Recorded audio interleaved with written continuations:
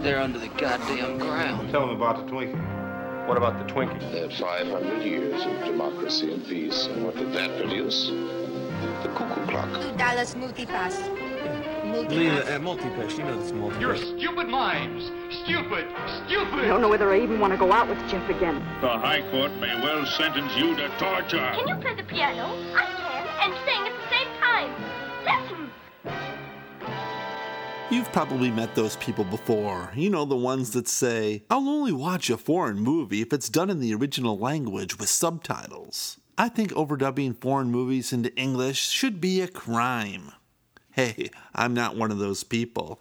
Hello there. Welcome to Celluloid Days, a podcast of film and film history.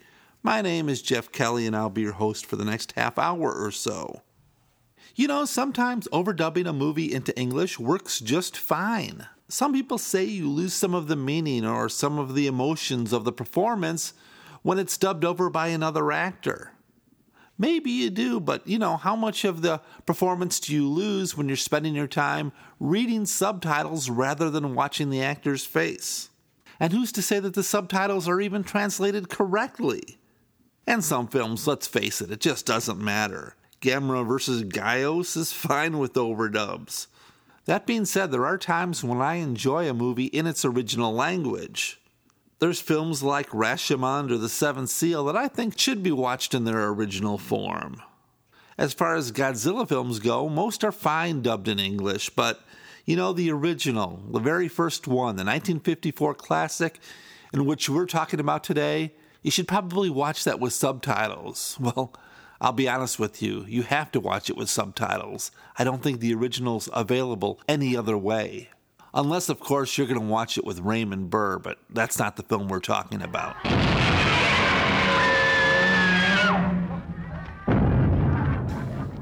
The problem with the original Godzilla is it's hard to get people to take it seriously. That's due to all the films that came after the original. I remember seeing a lot of those films on TV when I was a kid, you know, like Mothra vs. Godzilla, Ghidorah the Three-Headed Monster, or Destroy All Monsters. And even as a child, I enjoyed the silliness of men in rubber monster suits. I don't think I ever took them too seriously. I mean, those toy tanks and boats didn't fool anybody. Even the first film, Godzilla King of the Monsters, as it was released here in the States, was still just a Godzilla film. It never occurred to me that Raymond Burr didn't belong in the movie. What has happened here was caused by a force which, up until a few days ago, was entirely beyond the scope of man's imagination. Tokyo, a smoldering memorial to the unknown. An unknown which at this very moment still prevails and could at any time lash out with its terrible destruction anywhere else in the world. All that changed in 2004. For the first time in the United States, the original Japanese film played in theaters. Up till that point, it was never seen in the U.S. My wife and I went to see it at the Music Box Theater in Chicago. It was the original Japanese film, uncut, with English subtitles. We saw a film that was much different from the one we remembered from our childhood, both in content and in tone. The thing about the giant monster in the 1954 film is, it's the bad guy. No question. Godzilla walks over homes, it kills men, women, and children as if they are nothing more than bugs. An example of that is the mother who's on the ground hugging her two kids as the city's being destroyed and telling them, "We're going to go see your father now."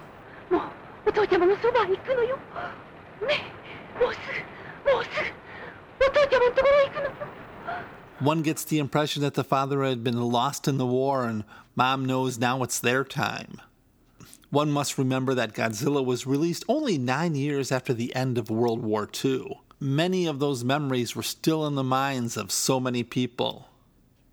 The serious tone of the film, as compared with the later ones, was due to the arrival of the nuclear age. From the bombing of Hiroshima and Nagasaki to the hydrogen bomb used on Bikini Atoll 10 years later, Japan knew the horror of the bomb better than most. When the bomb was dropped on Bikini Atoll, a Japanese fishing ship with 23 men aboard called Lucky Dragon No. 5 was supposed to be in the safe zone, but the planned 6-megaton explosion became a 15-megaton explosion. The fishermen saw the explosion and 7 minutes later heard it. 2 hours after that, a cloud of nuclear fallout in the form of ash poured down on the fishing boat. Several of the crewmen started to get sick. One died 6 months later, and it is believed that at least 5 more died of cancer in later years. The opening of the film Godzilla was a direct reference to Lucky Dragon No. 5.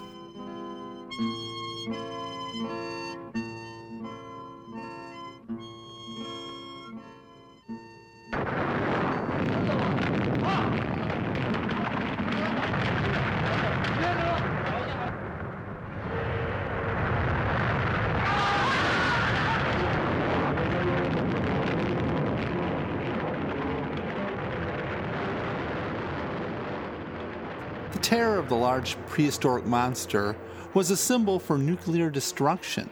Producer Tomoyuki Tanaka stated that the theme of this film from the beginning was the terror of the bomb. Mankind had created the bomb, and now nature was going to take revenge on mankind. Director Ishirō Honda stated, "If Godzilla had been a dinosaur or some other animal, he could have been killed with one cannonball. But if he were equal to the atomic bomb, we wouldn't know what to do. So I took the characteristics of the atomic bomb and applied them to Godzilla." The whole film began with plans to make another film to be shot in Indonesia, but that fell through. Producer Tomoyuki Tanaka was under pressure to come up with a new idea. He had been following the story of Lucky Dragon 5, and as the story goes, was on a plane looking down at the ocean when he imagined a giant monster rising up.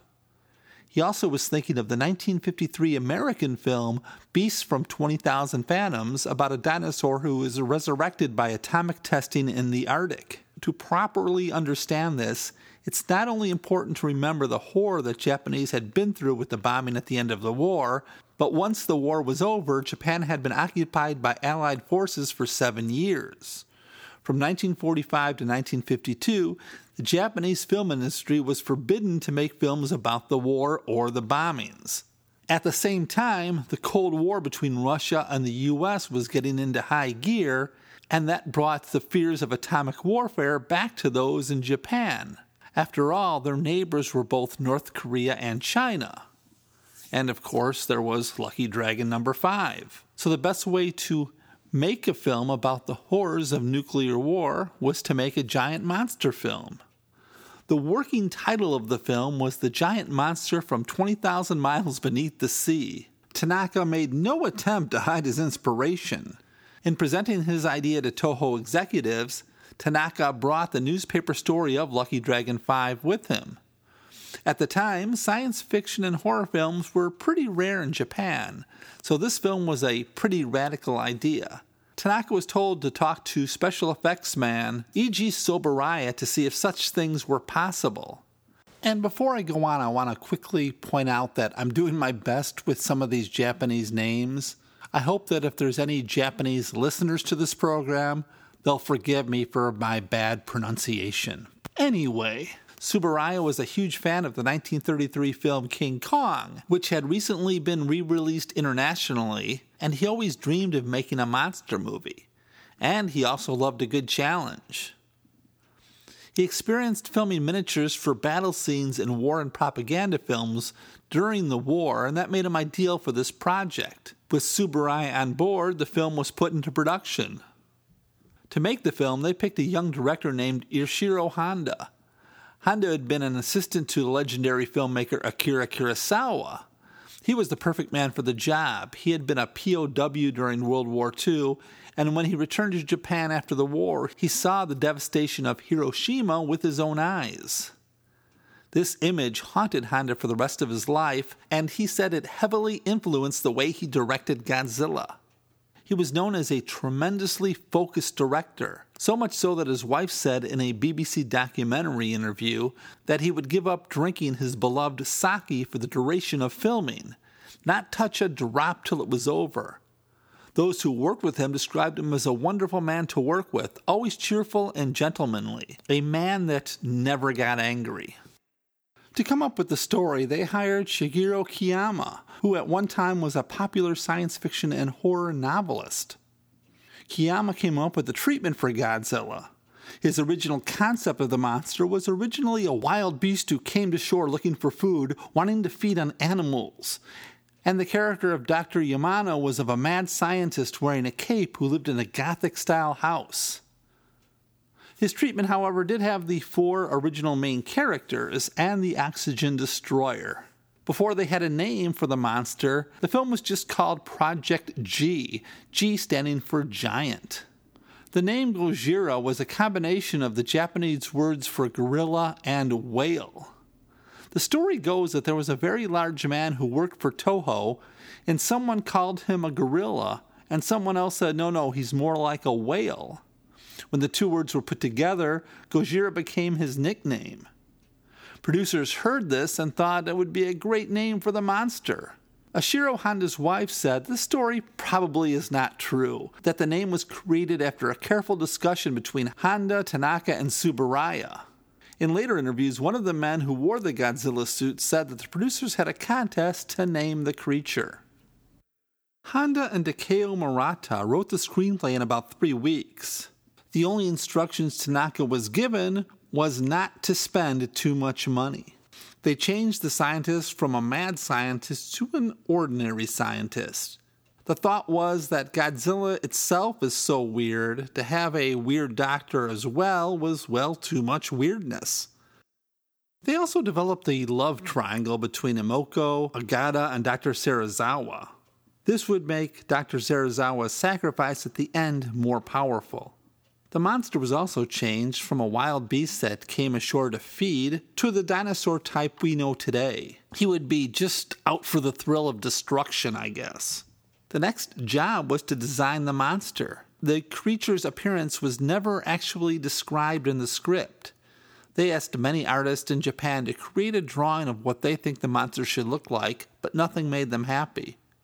The art department at Toho then took on the task by using a children's dinosaur encyclopedia and a special dinosaur issue of American Life magazine for inspiration. They wanted to create something original, unique, yet recognizable. So they took aspects of different dinosaurs to create Godzilla's look. They wanted something that made it look like it went through an atomic blast. They combined the images of a Tyrannosaurus with an Iguanodon, and then added the backplates of a Stegosaurus. And then in the final model, they added scarring that made it look like it had been in an atomic blast. Now, special effects man Tsuburaya wanted to do Godzilla in stop motion, like his favorite film King Kong. But because of time and cost, that was deemed impossible. It was estimated it would take him 7 years to complete the special effects in stop motion. Also, no one in Japan had any knowledge of how to do something like that, so they opted for a man in a suit. While this seemed like an easy solution, it turned out not to be so, because no one had ever built a rubber suit like the one needed for the film. The first prototype suit was built in secret and came out looking wonderful, but it weighed over 100 kilograms, or over 200 pounds. They also used cheap latex, which, to the maker's surprise, hardened like a rock. So the actor, once in the costume, couldn't move at all. It seemed they were so worried about the design of the suit, they forgot to think about its practical applications. A second suit was quickly put into production. The second suit wasn't much better. It was still heavy and stiff, but it still had enough movement to make it suitable. The original suit was cut in half at the waist, The bottom could be worn with suspenders and could be used for close-ups of the feet when crushing buildings. Now, I really enjoy this film, but there are a couple moments that, well, make me giggle a little. One was the toy helicopter blowing over during the storm on the island. The other is when Godzilla appeared over the hills, and it's obviously a hand puppet. So what is this film Godzilla all about? Come on, do I really have to tell you what Godzilla is about? It's basically a giant prehistoric monster that starts to terrorize Japan. Paleontologist Kyosuke Yamana tries to figure things out. Meanwhile, Dr. Serizawa has invented a horrible device that could solve the problem called the oxygen destroyer. Now, Serizawa has eyes for the beautiful Momoko, and apparently they have an arranged marriage thing happening, but she's in love with Hideko. So the big question is, will Serizawa allow his super weapon to be used before Japan is destroyed?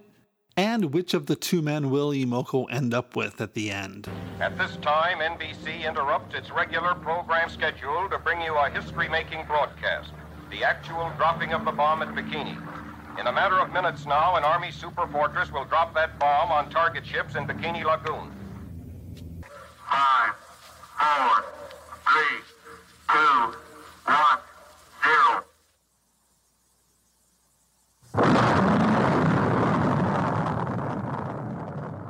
I have a couple of favorite scenes in this film. One of my favorites, of course, is when the monster breathes fire on the power lines.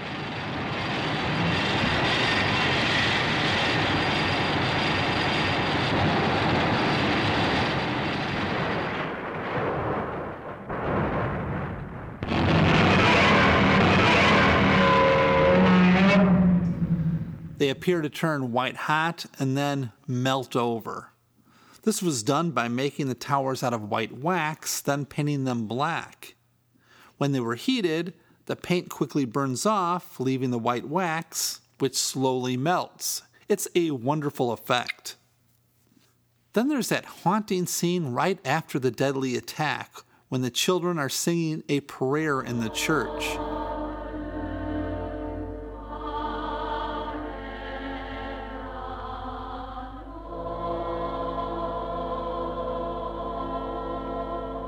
It's so somber it sends chills up the spine, and we'll talk about the music in the film a bit later. Now, during the raid, there's that scene I mentioned earlier where the mother is clutching her young children as Godzilla tramples the city. She cries, "Soon we will be with your father," as she expects them all to be killed. Later, in the hospital, we see her die as her children look on. Now, Honda and Tsuburaya went to great lengths to recreate the details of Tokyo in miniature. They tried to get blueprints of famous buildings to get them exactly right. There's a famous story in which the special effects crew was on top of a building looking over the city, discussing which buildings they could destroy and how they would destroy it. A security guard overheard them and he quickly ran to get the police. They were questioned, and only after showing them their Toho business cards were they allowed to leave. It took over a month with 30 to 40 workers working to create the city in miniature. The rubber Godzilla suit was a big problem during the filming. It was so hot in the suit, and it took so much energy to get the movement that the actors who wore it could only do it for a few minutes at a time. Sometimes they'd have bouts of heat exhaustion and dehydration to the point of passing out while in the costume. Other crew members would have to help them out of the suit, sometimes finding almost a cup of sweat in the bottom. Some say they installed a drainage system at the bottom of the suit to let the sweat escape. The suit's tail was attached by wires and controlled by off-camera technicians. Now, because the suit gets so much heavier when submerged in water, when we see the monster in the water, it's actually on a movable platform, so the actor could just stand in place and get pulled along by the platform.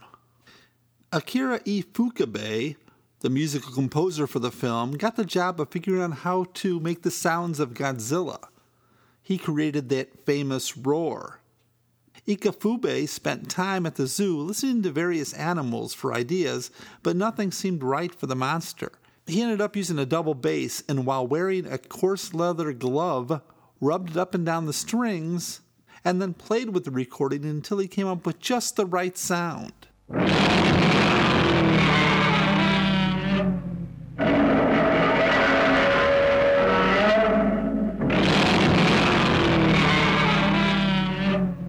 Now, I have to say that all the actors in this film gave it their all. Nobody was phoning it in.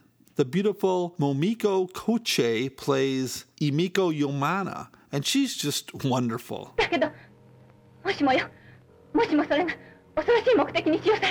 She just seems to have this fantastic innocence about her. She did an interview with CNN in 1995 after she returned to the Godzilla franchise, playing the same character in Godzilla vs. Destoroyah, and she said, "After the first Godzilla movie, people pointed at me and said, 'Godzilla, Godzilla, Godzilla.' As a young woman, I hated Godzilla, so I thought, no more Godzilla for me. But 41 years later, I watched the film again and realized how great it was for its anti-nuclear theme." Koyohei Miyani is played by Takashi Shimura. Shimura was a well-respected actor who appeared in many Kurosawa films, including Drunken Angel, Rashomon, and The Seven Samurai. The eye patch-wearing Dr. Serizawa is played by character actor Akihiko Hirata. Hirata would go on to be in a bunch of Godzilla films. Now, when the film was brought to America and was Americanized, many of the scenes referring to the atom bomb were cut out. One was the mother with her children about to die scene that I talked about earlier, and then there was the scene where Dr. Serizawa talks about the oxygen destroyer. He says, "If my device can serve a good purpose, I would announce it to everyone in the world. But in its current form, it's just a weapon of horrible destruction. Please understand." When they ask for the weapon to be used against Godzilla, Serizawa responds, "Orgata, if the oxygen destroyer is even used once, politicians from around the world will see it. Of course they'll want to use it as a weapon. Bombs versus bombs, missiles versus missiles, and now a new superweapon to throw upon us all. As a scientist, no, as a human being, I can't allow that to happen. Am I right?" If I understand it correctly, the characters weren't actually talking about the oxygen destroyer, as you may have guessed. It's Ishirō Honda pleading to the world about the atomic bomb.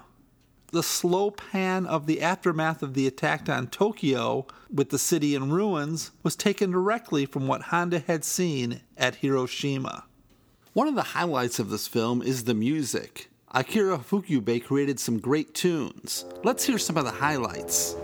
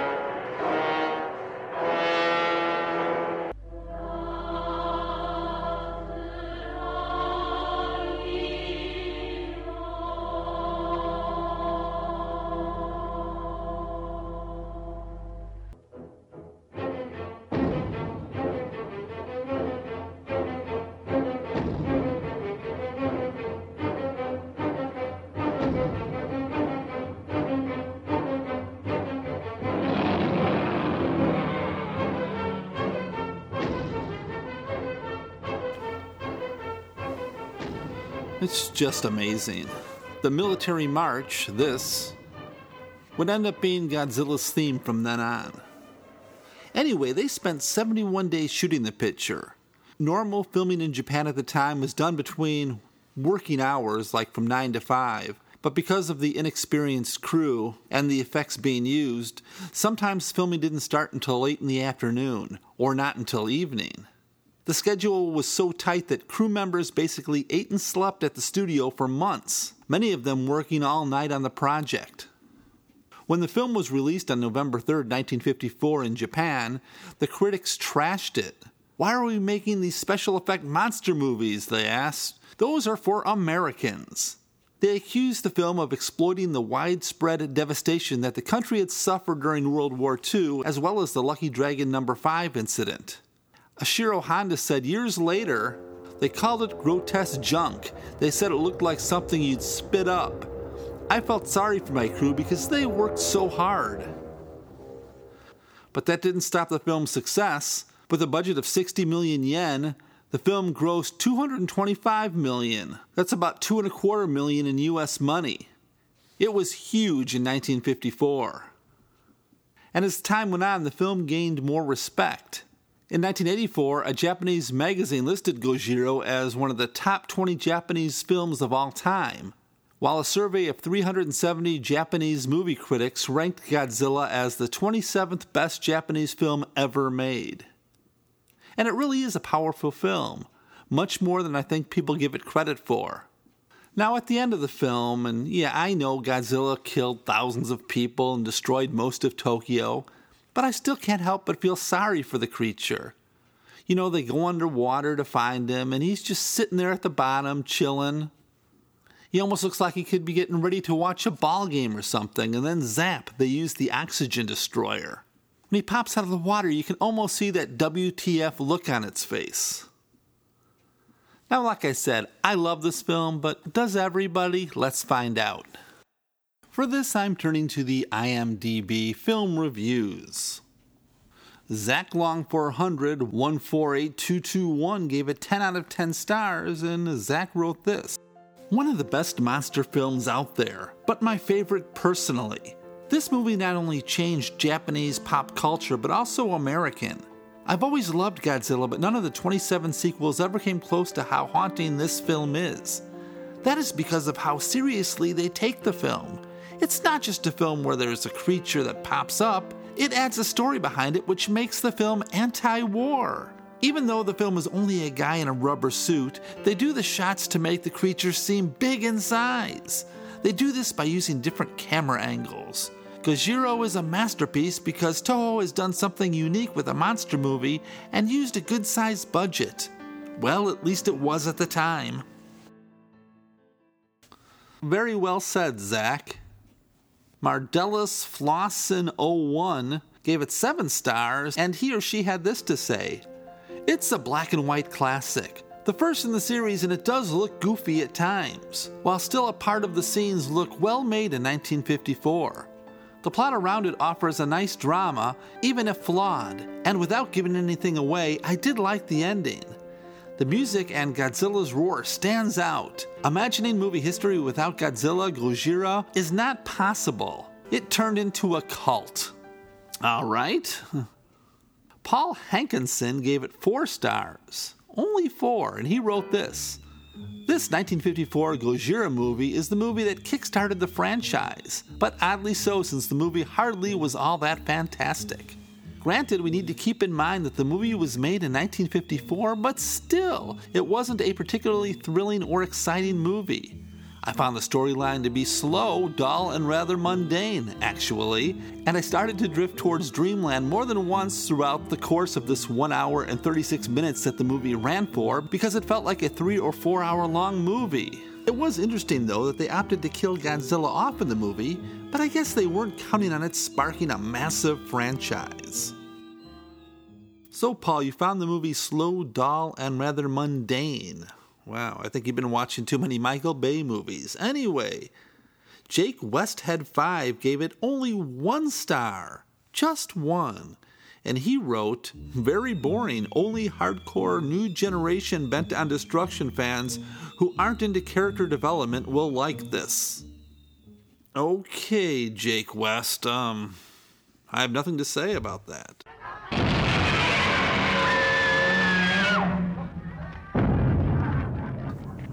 One thing I could really appreciate about this movie is that it's the scientists who are the voice of reason. The politicians are all seen running around, infighting and whatnot, and it appears that Honda didn't have much faith in politicians. Now, yes, there are some problems with the film Godzilla, like the obvious miniatures or the bottle rockets hitting the backdrop, and don't even get me started on the oxygen destroyer. But come on, use a little suspension of disbelief.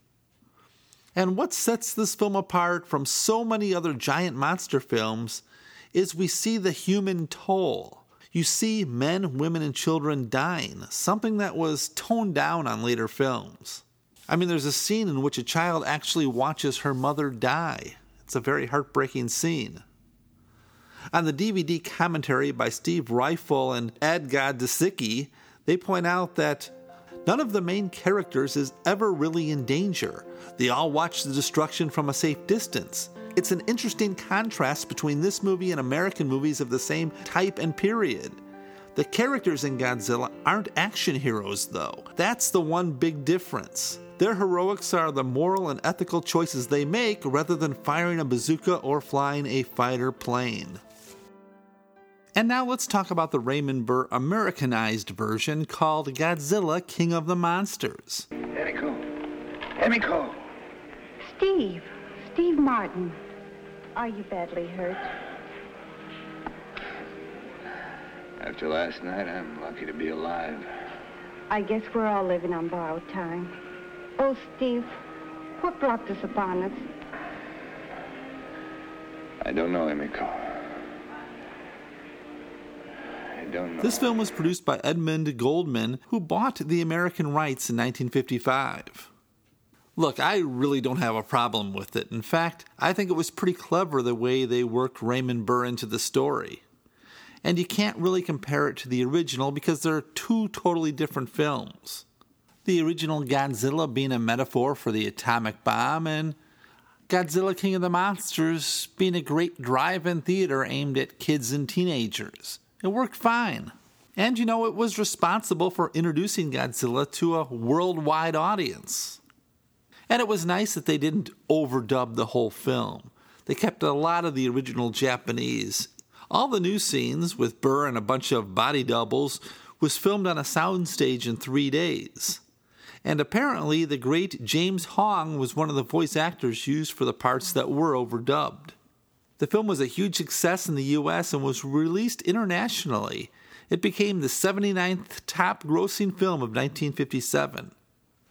Of course, it's hard to watch it these days because Raymond Burr's character has the same name as a certain wild and crazy guy.